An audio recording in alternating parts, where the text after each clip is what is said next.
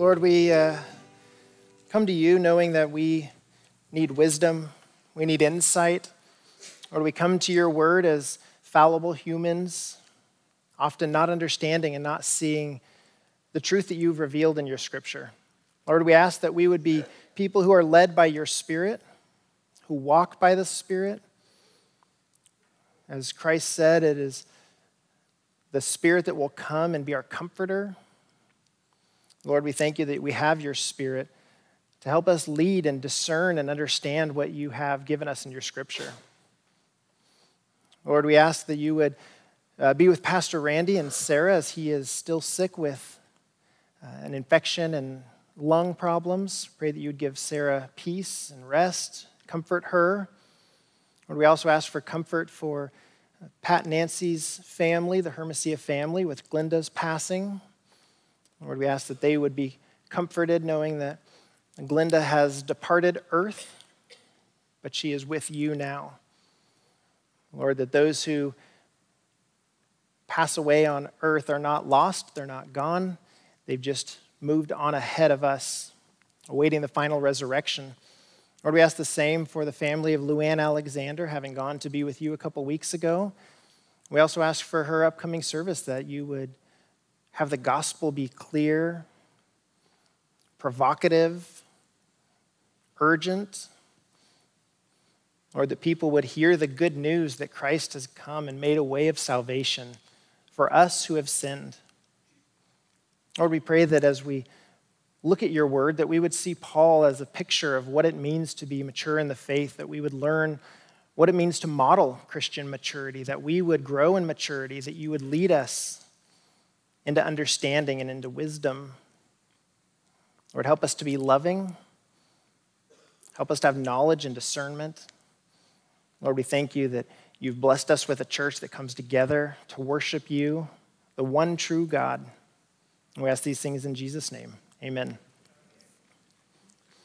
Well, as you're turning with me to Philippians chapter 1, I wanted to ask if you've ever had a boss or a coworker or a school teacher, a coach, a parent, or somebody that has, without saying much, maybe without saying anything at all, has taught you how to do something without actually speaking the words of how to do it.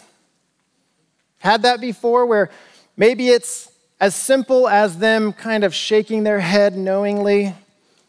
No. Or maybe they just take the thing from you and just say, watch.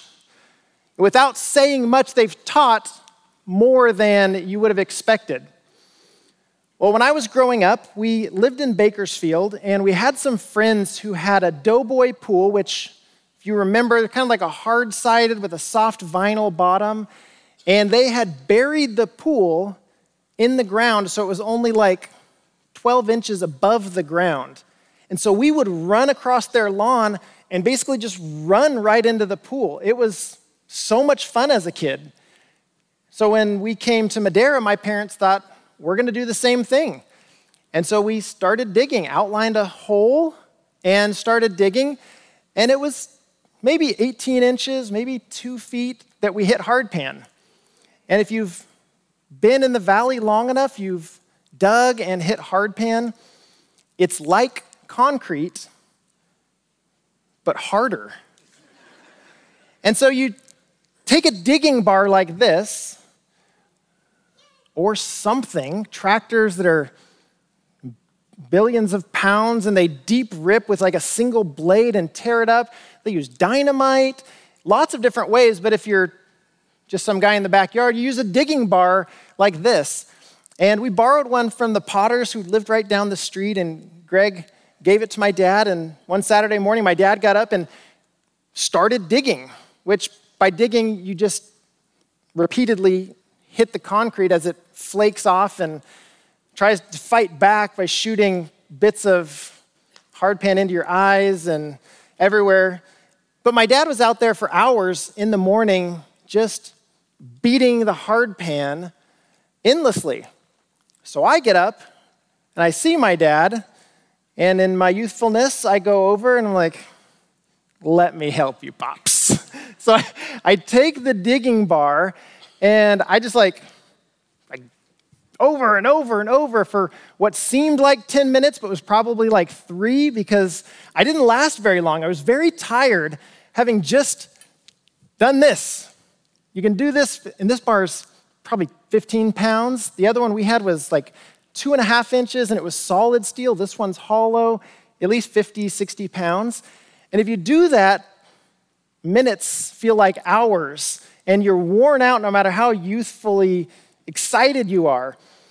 So my dad came out when I set the bar down, and having had a lengthy rest of time while I went at it, he came over and I watched him, and he picked up the bar, lifted the bar, and then dropped it. So he let the bar do most of the work, and he let the muscles of his legs do the lifting, and it was much more effective. Watching him do it, I learned, and he didn't even need to say anything. There was probably a couple looks of like this, like, what are you doing? Whose son are you? Why are you doing this the most difficult way possible? But by watching, I learned a better way to do it. Use the big muscles to do the big lifting and use the small muscles to just make sure it lands where you want it to land. It's a much better way of doing things. And that's in this passage in Philippians chapter 1. That's what Paul is doing. Paul is modeling for the Philippians and now for us a better way of doing things. Not one time in this passage does Paul command them to do something. Does he tell them or encourage them or demand that they do something? There's no commands for the people of Philippi who would have first been reading this letter.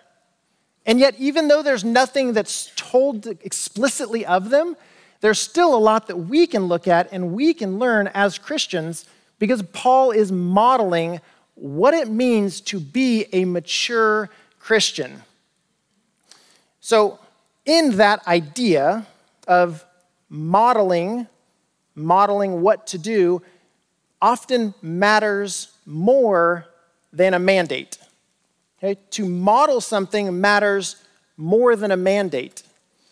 Telling someone what to do and how to do it, and yet not doing it yourself, is hypocritical. However, showing someone how to do something is often more effective in teaching them how they should be doing it. And that's Paul's intention here, I think.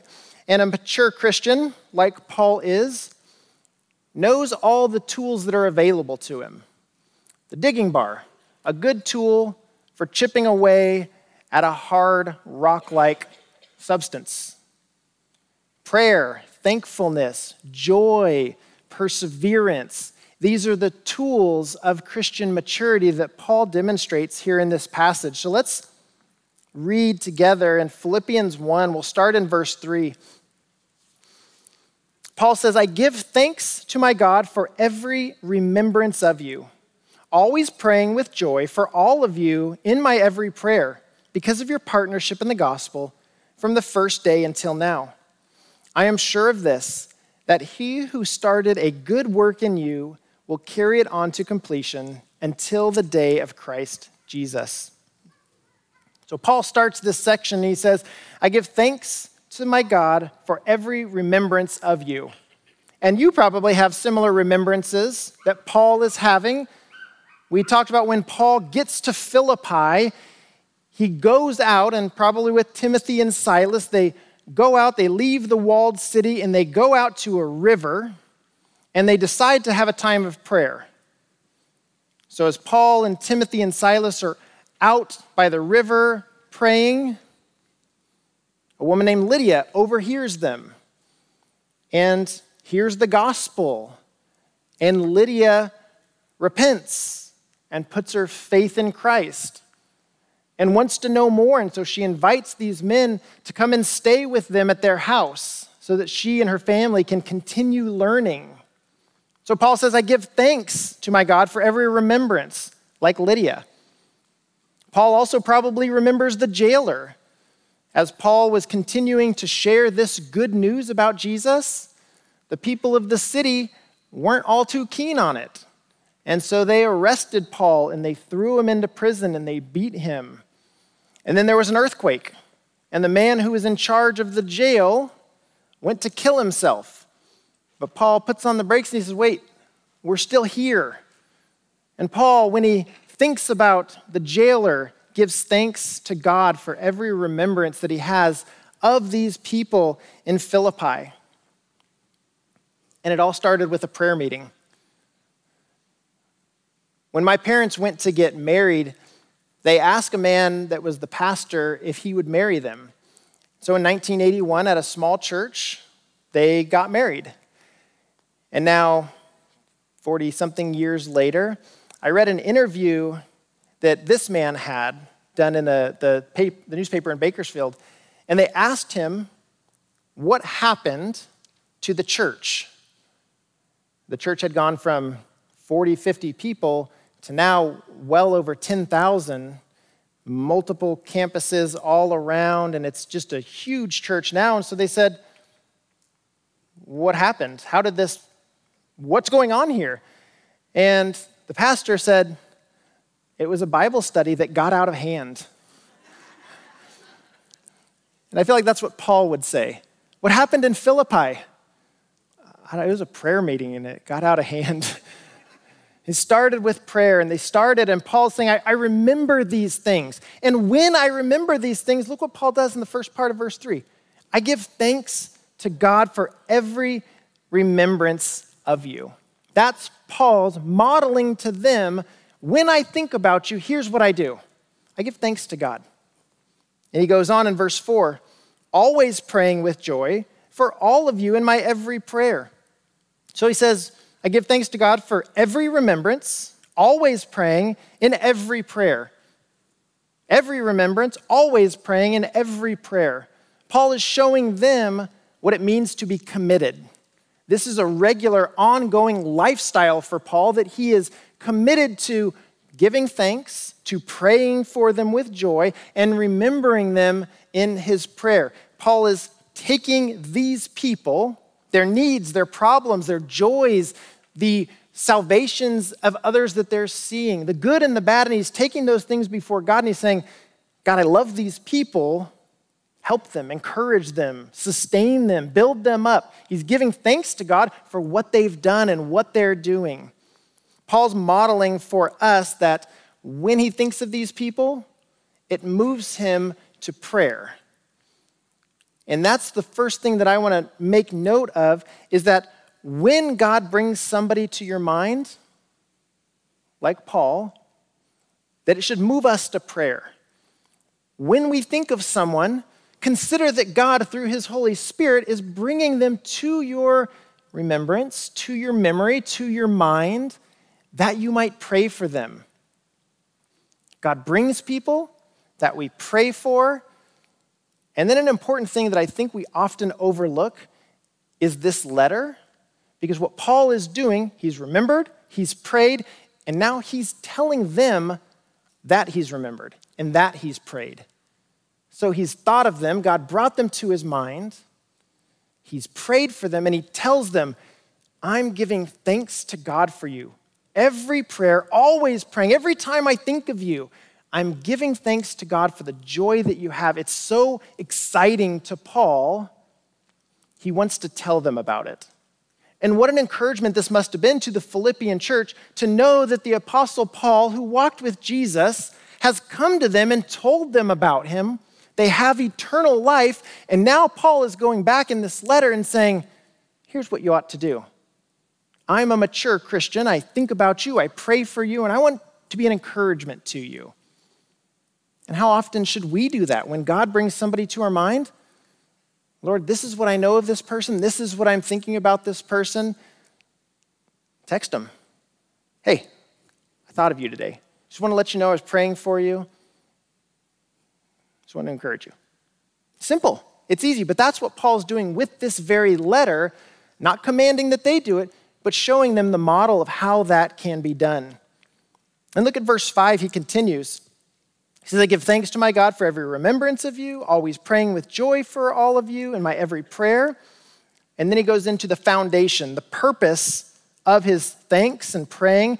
Verse 5, because of your partnership in the gospel from the first day until now. The foundation for Paul's giving thanks, for his praying and remembering them, is because of your partnership. The people in Philippi, having heard the good news, having repented of their sins, having put their hope and faith in Christ for salvation, have now partnered with Paul in this ministry because of your partnership in the gospel from the first day until now. This is the foundation. This is the reason for verses 3 and 4. So we say that Paul is giving thanks, Paul is remembering them and praying with joy because they were good partners for the gospel. Who would you consider a good partner for the gospel? Who in your life might be somebody, as Paul thinks about Lydia or the jailer or certainly countless others, he names some more of them later in this letter. Who in your life would you consider to be a good partner in the gospel? Who's a partner in ministry? Who would, if you were gone for 3 weeks, who would notice? Who would notice if your seat was empty and would reach out? Who would notice and reach out a call or text, hey, I haven't seen you in a few weeks. Just wanted to check on you and make sure you're okay. What's going on? And then who would you notice if they were gone for 3 weeks? Somebody in a Bible study or a small group or a friend. Would you notice somebody that wasn't here for 3 weeks? And you can't count me. Because if I'm not here and you don't notice, you're probably also gone. So there's bigger problems if you try to say, well, I'd notice if you were gone. It's cheating. But if there's nobody that you would notice and nobody would notice you, you probably haven't partnered in this ministry. You haven't partnered with somebody for the gospel. And the Bible is full of people partnering together for the gospel. People who are alone and isolated do not last. God has called us into fellowship. He's called us to sharpen one another, to encourage one another. There's so many commands that are directed at doing this to one another. We see the picture of what God has for the New Testament church in bringing people together to accomplish his purposes. I think one of the things that Paul is thinking about when he thinks of his remembrances of Lydia was Paul and Silas and Timothy, they just went out. Right? They were going out outside the city. They just wanted to pray. The Jews liked to be near flowing water anytime they could to pray, and so that was probably the reason. So you got Paul and Timothy and Silas and maybe others, and they go out to pray, and Lydia, sitting downstream, she was a dealer of purple cloth, so she's probably rinsing garments, dyeing fabrics, and Lydia overhears. And she's saying, what did you say? I want to know what you're talking about. And Paul's saying, yeah, you Greeks and Romans, you guys got lots of gods, but I know the one true God. There's only one, and there's one true God, and I can tell you about him. And Lydia says, I want to know. Tell me. And Lydia comes to faith. It was easy, seemingly, from what Acts 16 says. And so Lydia just believes. And then on the other side, the two people that we know came to Christ here in their households is the jailer. So Lydia kind of just hears what's going on, or maybe the guys share with her that she can have eternal life, but it seems to be easy. And the jailer, on the other hand, is responsible for this guy that they might just murder, Paul, and he's responsible for putting him in the deepest, darkest, dampest part of the jail, in stocks, so he's probably hunched over, hands and feet bound, and the guy is singing, and he's praising God, and he's praying. That's not normal. Certainly the jailer heard that and he knew that and doesn't care. The jailer doesn't repent. He doesn't ask questions. He doesn't want to know, why are you guys so happy when we might kill you in the morning? And it takes a literal earthquake for this man to come to faith. For Lydia, she overhears. It's easy. For this man, an earthquake happens, and he doesn't say, okay, now there's definitely something wrong. Instead, he goes to kill himself, and it takes an earthquake, and then Paul saying, don't kill yourself, we're all still here. Then he repents. Easy, hard, and everybody else is somewhere in the middle. For most of us, it doesn't take an earthquake and the sounds of falling rocks and the dust and the debris and trying to find your sword and all the chaos just so you can kill yourself before the Romans come and do it to you, to be like, something is going on that is outside of my control, that is outside of these people's control. There's something going on, and the God that they're worshiping is powerful. So we have these two pictures of what's easy and what's hard. And Paul's saying, I'm remembering these things. When I came to you, we had this good, easy salvation, but we also endured the hardship. And we came to you and you supported me. He'll say later that you were with me. You confirmed, you defended the gospel in my chains and my imprisonment, that you were partners with me in the gospel. True ministry partners in the gospel. This is so important to Paul that he often keeps them in his mind. He remembers them. He remembers, and when he does, he prays for them because of their partnership. And this isn't the only time that Paul cares about his partners. In Romans 16, Paul lists by name two people, and he says something very specific, that they were willing to risk their necks for the gospel. You can imagine what Paul's saying, right? That here was the executioner's block, and these two people that were faithful to the partnership of the gospel willingly would go and lay their necks down. You don't even have to tie me down. I'll just volunteer if that's what it takes. And they laid their necks down for the gospel, Paul says. Those are good ministry partners. Because Paul has known bad ministry partners. If you read Paul's letters, he mentions people by name. Hymenaeus and Alexander, Phygellus and Hermogenes, and even Demas. They all forsook Paul. They abandoned him. They deserted him. So Paul knows what it means to be a good ministry partner. And he says, I thank God for you. Every time I think about you, I thank God, I pray for you because you are good ministry partners to me. They've been that way from the very beginning until now. Good ministry partners. Paul continues in verse 6, and he gives us a verse that most of us are familiar with. He says, I am sure of this, that he who started a good work in you will carry it on to completion until the day of Christ Jesus. I am sure of this, that he who started a good work in you will carry it on to completion until the day of Christ Jesus.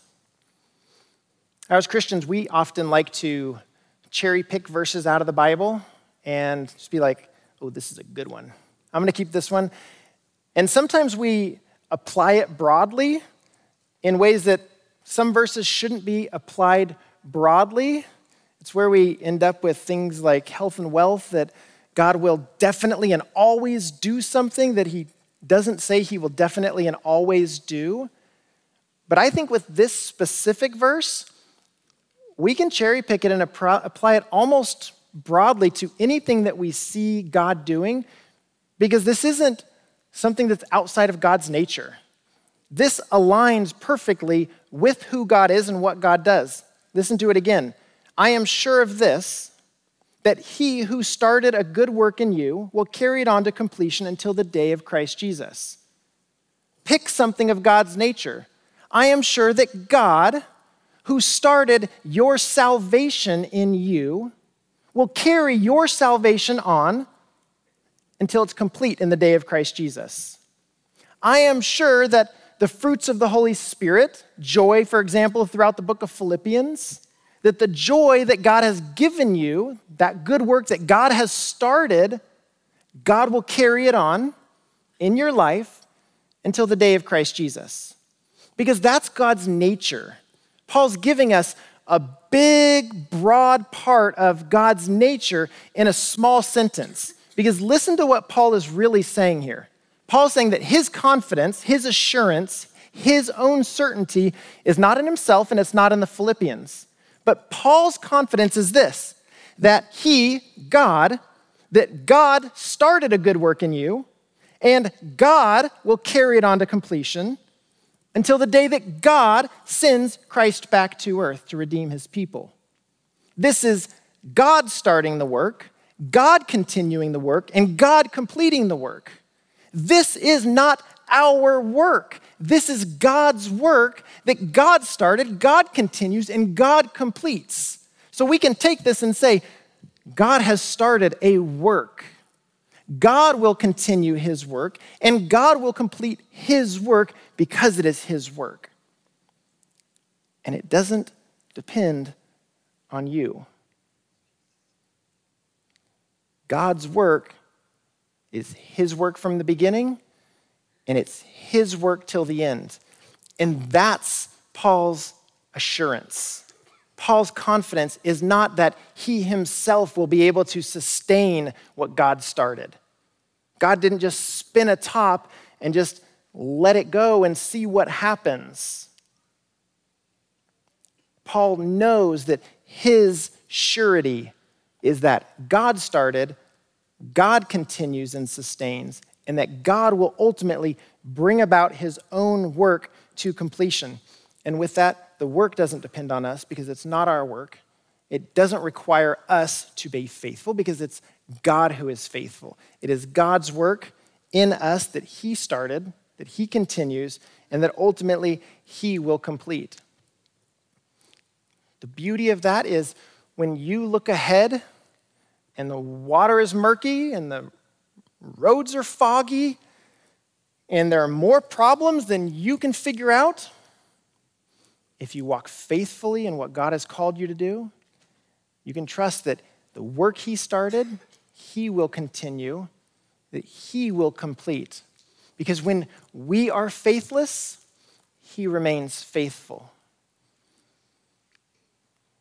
When things seem out of order, we can trust that God, who ordered the universe, is still in control when things seem out of order.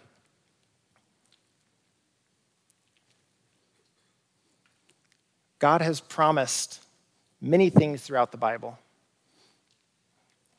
I think this is what Paul is looking back at and saying, that I know that there are things that God started, that are his works, that he sustains, that he carries on, and he will work to complete. And our role in that is to be sure of this, that when we fail, God is still faithful and his mercy is new every day. When we sin, that he is faithful to forgive us and cleanse us from all unrighteousness.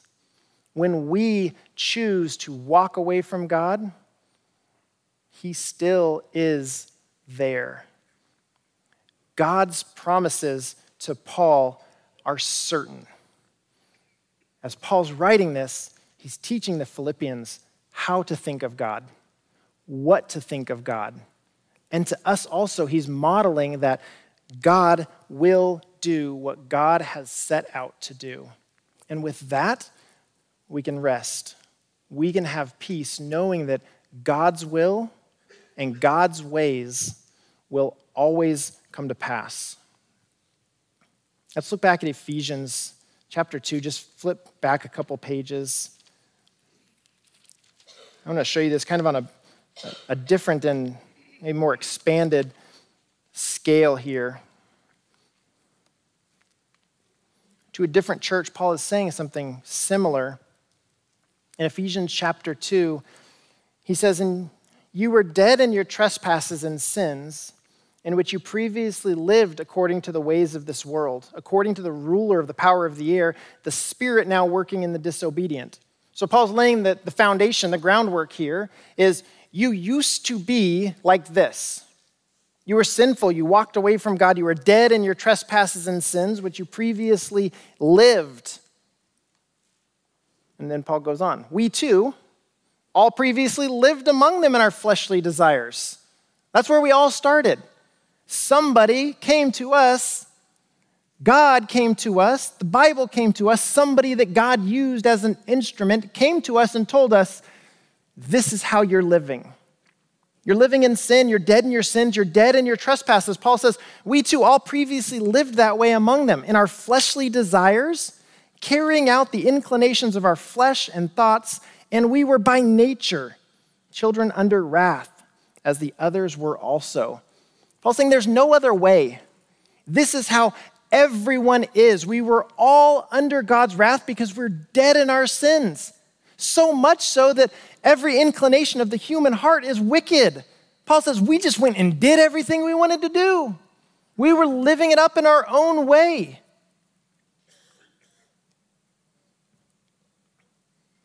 But God, Ephesians 2:4, who is rich in mercy, because of his great love that he had for us, made us alive with Christ, even though we were dead in trespasses.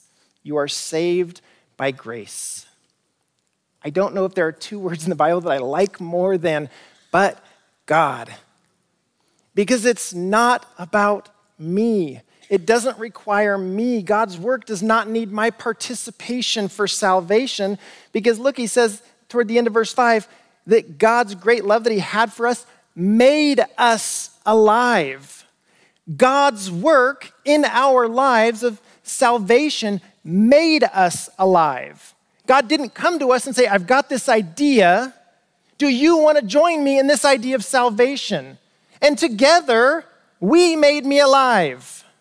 That God, having joined me in my good deeds and works of righteousness, we made us alive. That's not what the Bible says. It says God, who is rich in mercy, made us alive.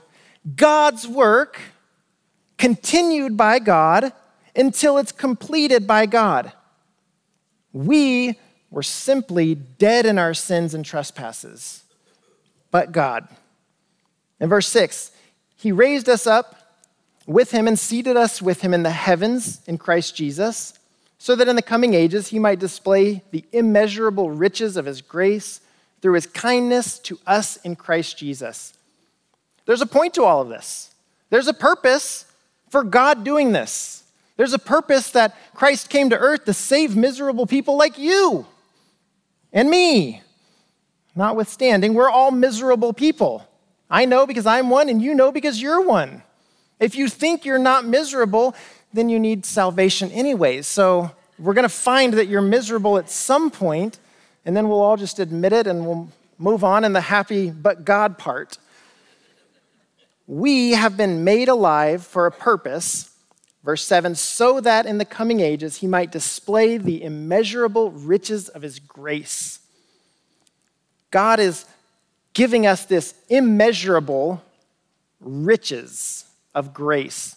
I don't even think Paul has like the right words for it. It's like when you get stuck and you're trying to say something, but you're saying it really badly, poorly, incoherently. And you're like searching for that better way to say it.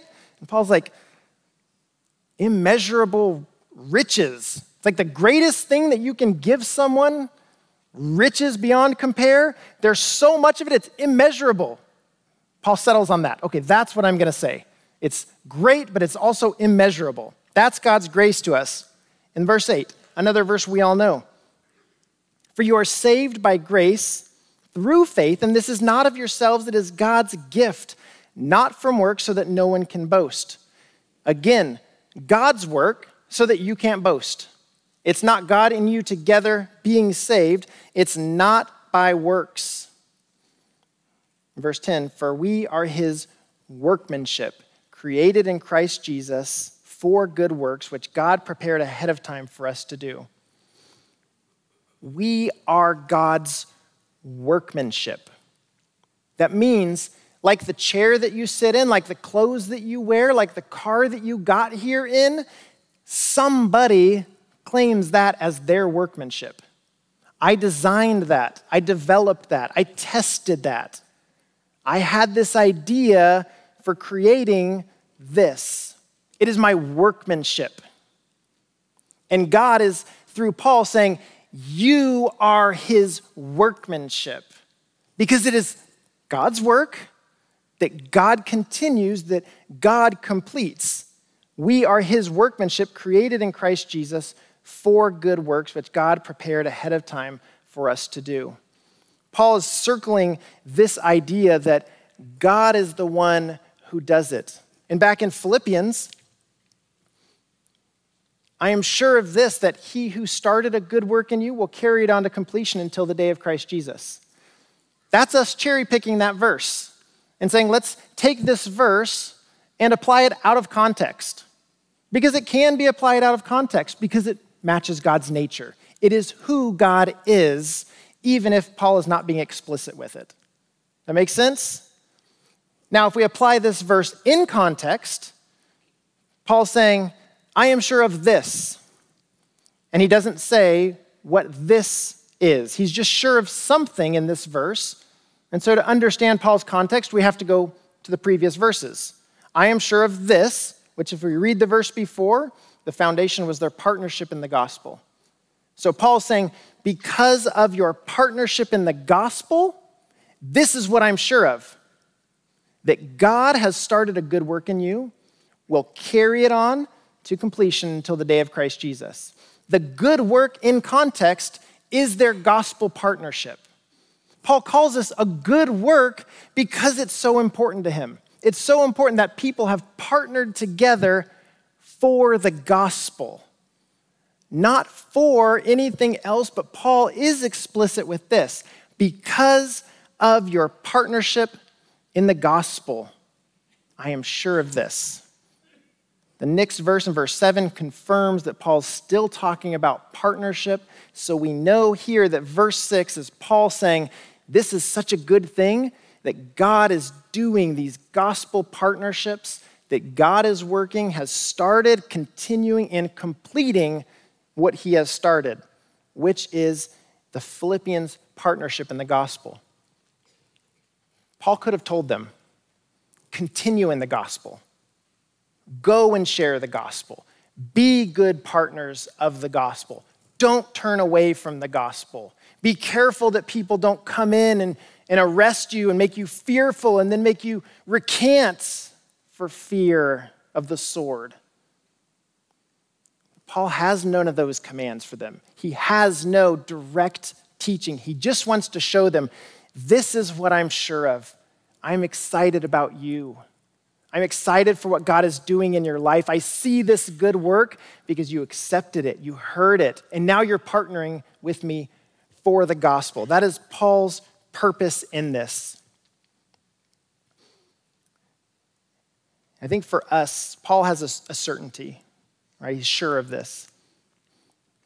So where are areas that we are uncertain? Where are areas that we are likely to doubt? Where we are likely to feel less than certain? Because those are the times that we look back and say, it is God's nature to finish what he started. It is God's nature to complete the good works that he has begun. God does not abandon his good works. He does not forsake his good works. He does not forget his good works. He does not leave them incomplete. What God starts, God finishes. So when we are tempted to doubt, when we are tempted to be discouraged, when we are tempted to feel in a way that we look at and we don't match with Scripture, we can say, I know this is not from God. Because I'm sure of this, that God's good work will be completed in me until the day of Christ Jesus. And Paul goes on in verse 7. Indeed, it is right for me to think this way about all of you because I have you in my heart and you are partners with me in grace, both in my imprisonment and in the defense and confirmation of the gospel. For God is my witness how deeply I miss all of you with the affection of Christ Jesus. Paul's saying, I have you in my heart. I have you in my prayers, I have you in my heart, I have you in my mind. And here Paul's saying, I have you in my heart. And it's interesting because he starts verse 7 with, indeed it is right for me to think this way about you. It's right for me to think this way about you, that you're partners in the gospel. That I see in you a good work. Paul wants to encourage them because it's right. Now, there may be ways that it's wrong for Paul to think about them. And he could probably chastise himself for saying, you know what, it's wrong for me to think about you this way. It's wrong for me to remember what you've done wrong. It's wrong for me to be unforgiving and not allow those things just to be washed away. But it's right for me to think about you in this way. Why? Because I have you in my heart. The heart Paul talks about is the entrails. It's the bowels. It's the deepest part of the human emotion. That's the way that they described it, is the deep part of your intestines. We say our heart. They said your entrails. And what Paul is saying here is, in my heart, you are there. And it doesn't just mean I think about you, I pray for you, and I move on. But Paul's saying, this is a serious and deep affection that I have for you, that I care deeply about you. So deep does Paul care for them that he uses the word koinonia to describe their partnership. Koinonia is a fellowship that is beyond what is possible without Christ. It's a God-given partnership and fellowship and relationship that is only found because two or more people know Christ. There's nothing else that compares to this level of fellowship. And Paul calls this the type of relationship that they have. My wife reminds me all the time of, we are two boats, her and I. We are tied together, inseparable, and if one of us sinks, we both sink. So be it. And Paul is telling this church, if you go down, I'm going down with you. If I go down, you're going down with me, because we are one in Christ. We have a fellowship that is not understandable to anybody else, but we have this together because we are partners for the gospel, because we've been saved by the same gospel. We have the same God, the same work, the same completion that we look forward to in the day of Christ Jesus. And he says, indeed, it's right for me to think about you this way. I have you in my heart. We're more likely to tell somebody, I have you on my last nerve. I have choice words for you. Do you really want to know what I'm thinking?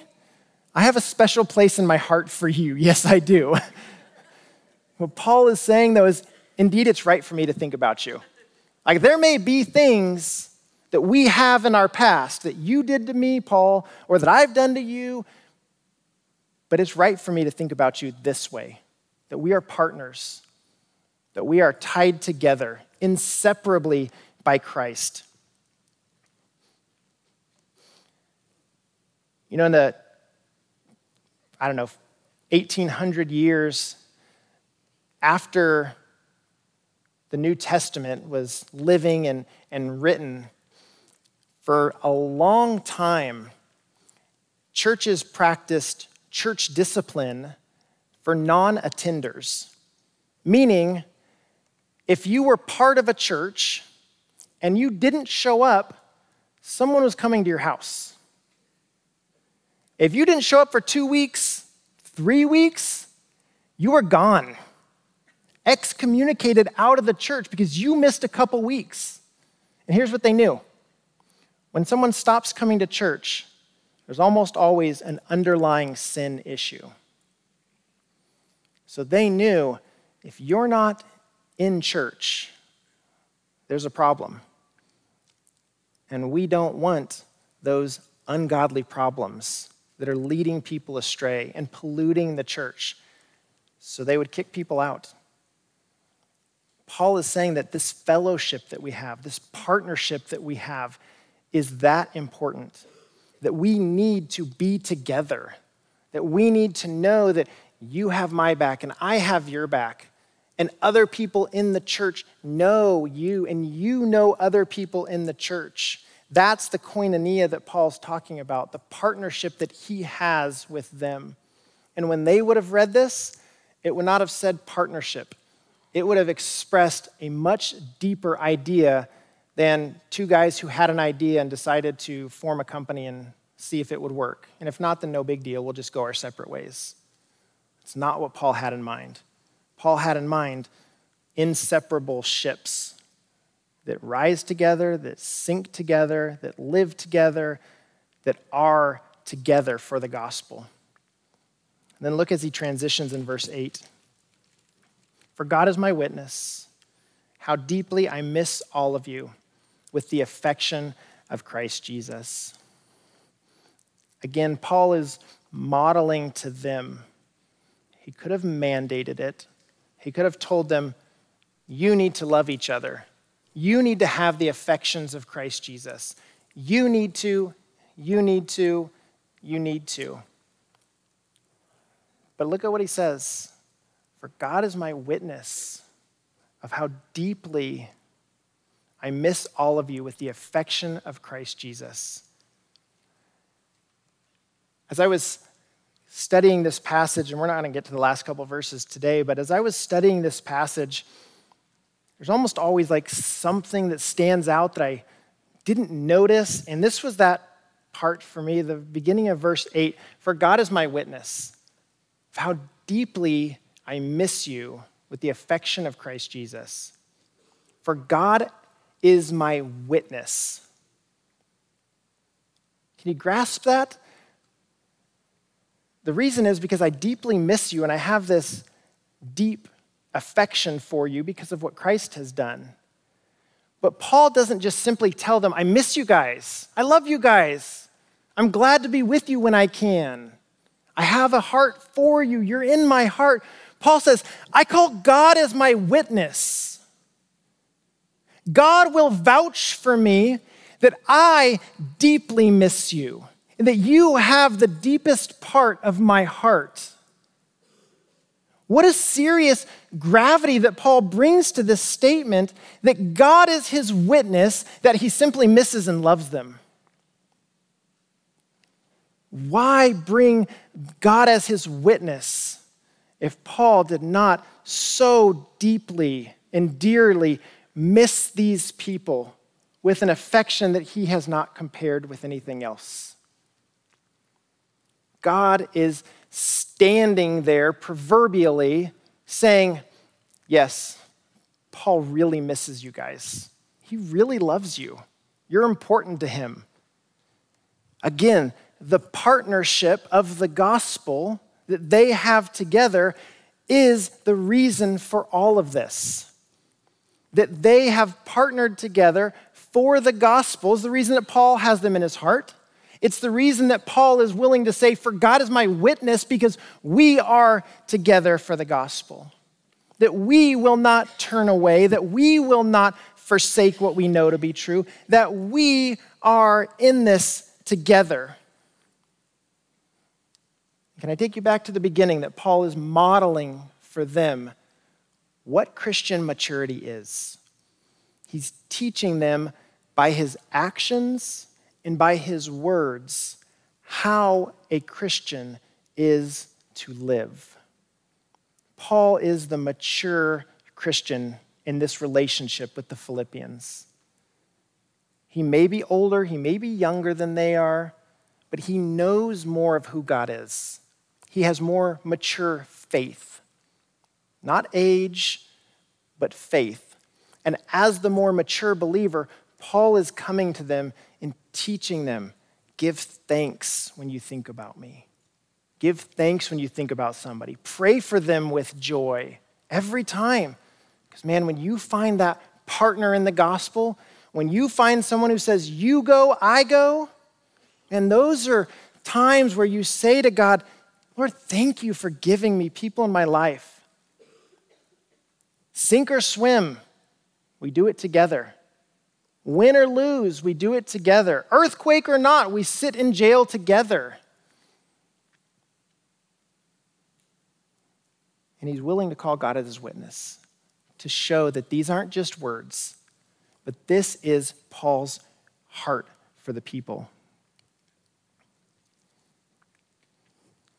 Now, whether we are mature in our faith or younger in the faith, and again, that doesn't even mean that you've known the Lord for long a time or a short time. But wherever we are, there are people in our lives that fit this mold, that we can be praying for, that we can be remembering, that when God brings them to mind, that we can pray for, that we can then text them, call them, write a letter, see them at church. We can model these behaviors and this lifestyle of maturity that Paul has.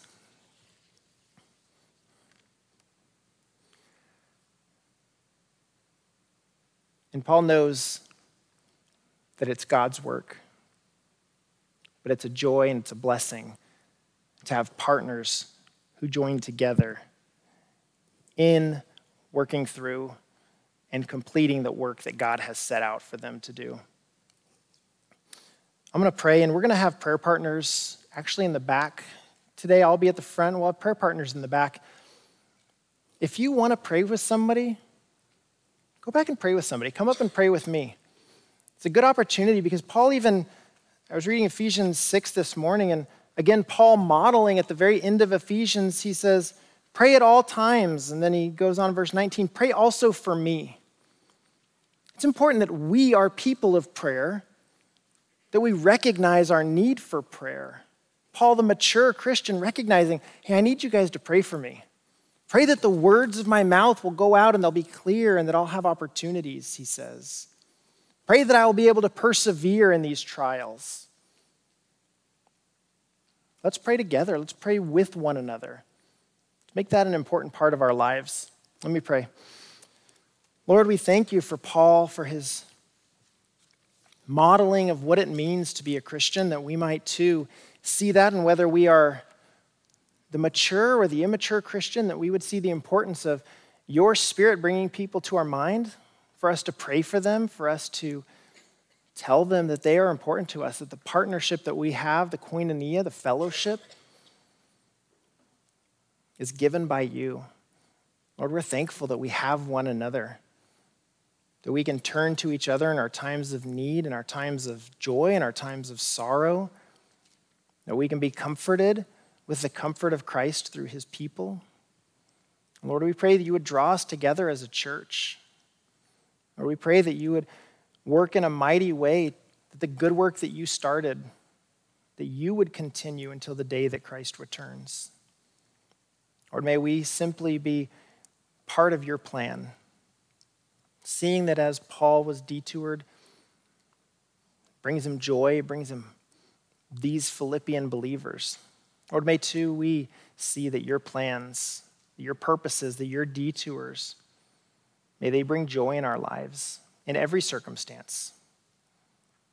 Lord, we ask that you would draw us to prayer, draw us together, draw us as a church collectively to Christ, our Lord, in whose name we pray. Amen.